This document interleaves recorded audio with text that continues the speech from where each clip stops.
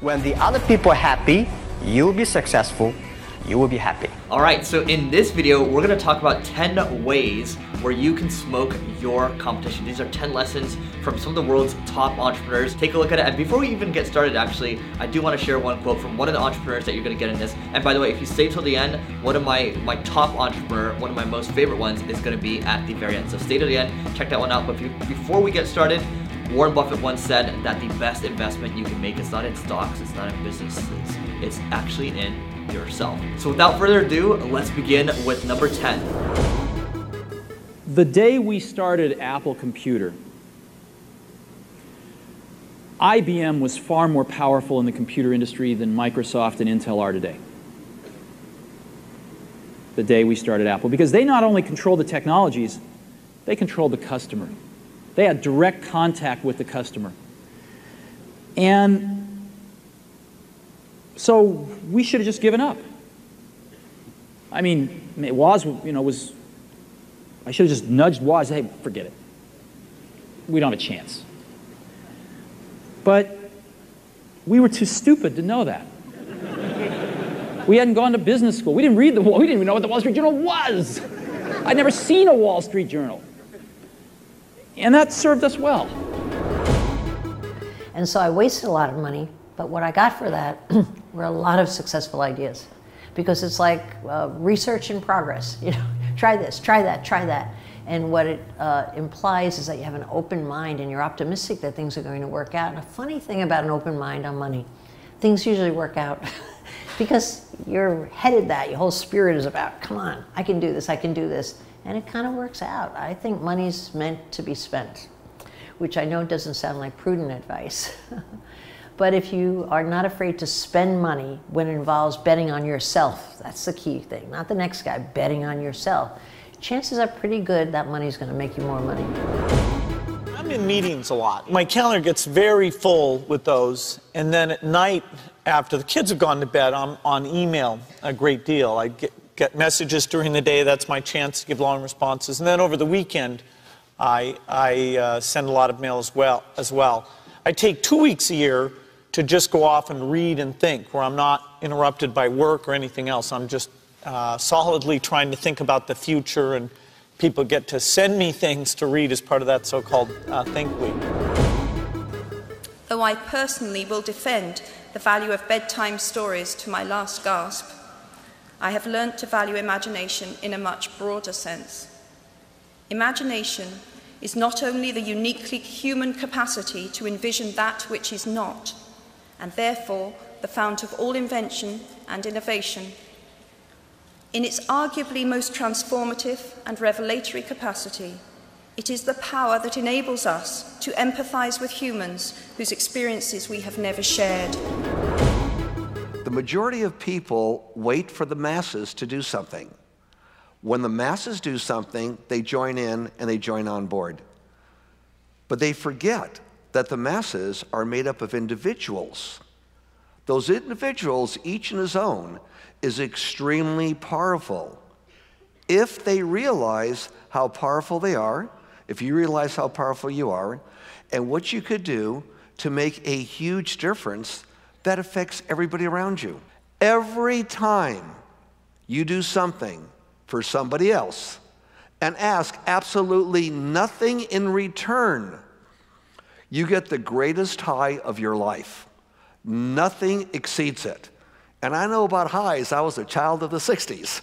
But doing something for somebody else, asking nothing in return, nothing could possibly surpass that. We have direct access to our customer, because I'm into social media and I want to hear feedback from parents, how they like our products and what they would like to change, and how they would like to innovate on these products. To have like a brand that's for parents, that is made by parents, and then we're listening to parents on how to change and grow and evolve.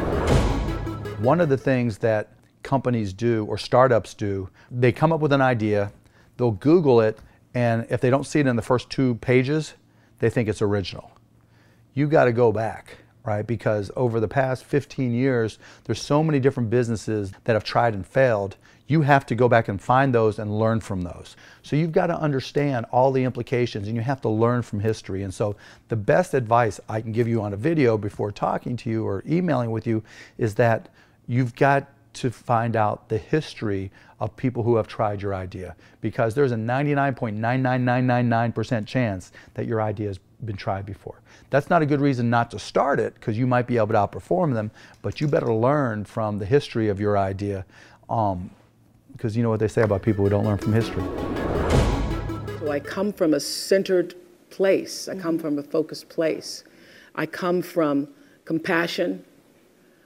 It's just my nature. I come from a willingness to understand and to be understood. Right. And I come from wanting to connect.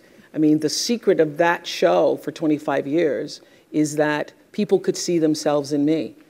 All over the world, they could see themselves in me. I always understood that there really was no difference between me and the audience. At times, I might have had better shoes, but at the core of what really matters, that we are the same. And you know how I know that? Because all of us are seeking the same thing.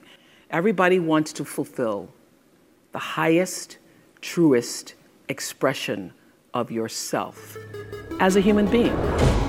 And capitalism, when you have a wonderful business, it's like having an economic castle. And the nature of capitalism is that people want to come in and take your castle. It's perfectly understandable. I mean, if I'm selling television sets or something, there's going to be 10 other people that are going to try and sell a better television set. If I have a restaurant here in Omaha, people are going to try and copy my menu and give more parking and take my chef and so on. So capitalism's all about somebody coming and trying to take the castle. Now, what you need is you need a castle that has some durable competitive advantage, some castle that has a moat around it. And that moat, one of the best moats in many respects, is to be a low-cost producer. But sometimes the moat is just having more talent. I mean, if you're the heavyweight champion of the world and you keep knocking out people, you've got a competitive advantage as long as you can keep doing it. And it's very profitable if you're the one that happens to be able to do it. I tell you, I'm lucky to know a lot of famous people. Bill Gates, Warren Buffett, Jack Welch, Larry Page, Mark Zuckerberg. I know all of them. I would like to share with you that those people, the difference between those people and other people, they are always optimistic for the future. They never complain. They always try to solve the problems of the others. And I think, where is the opportunity? The opportunity always lies in the place where people complain. Some people sit there complain. You think, if I can solve that complaint, that's the opportunity. Don't complain. Let the other people complain. Those people complain, those people who fail. Alright, so I hope you enjoyed this. Let us know in the comments who you think is the best entrepreneur ever. So it doesn't have to be in the 10, but ever, right? We just gave you our top 10, and these can change from time to time, but let us know in the comment who you like the most, and maybe we'll do a video on them in the future. So again, don't forget to leave a comment, subscribe, tell your friends about it, and we'll see you in the next video.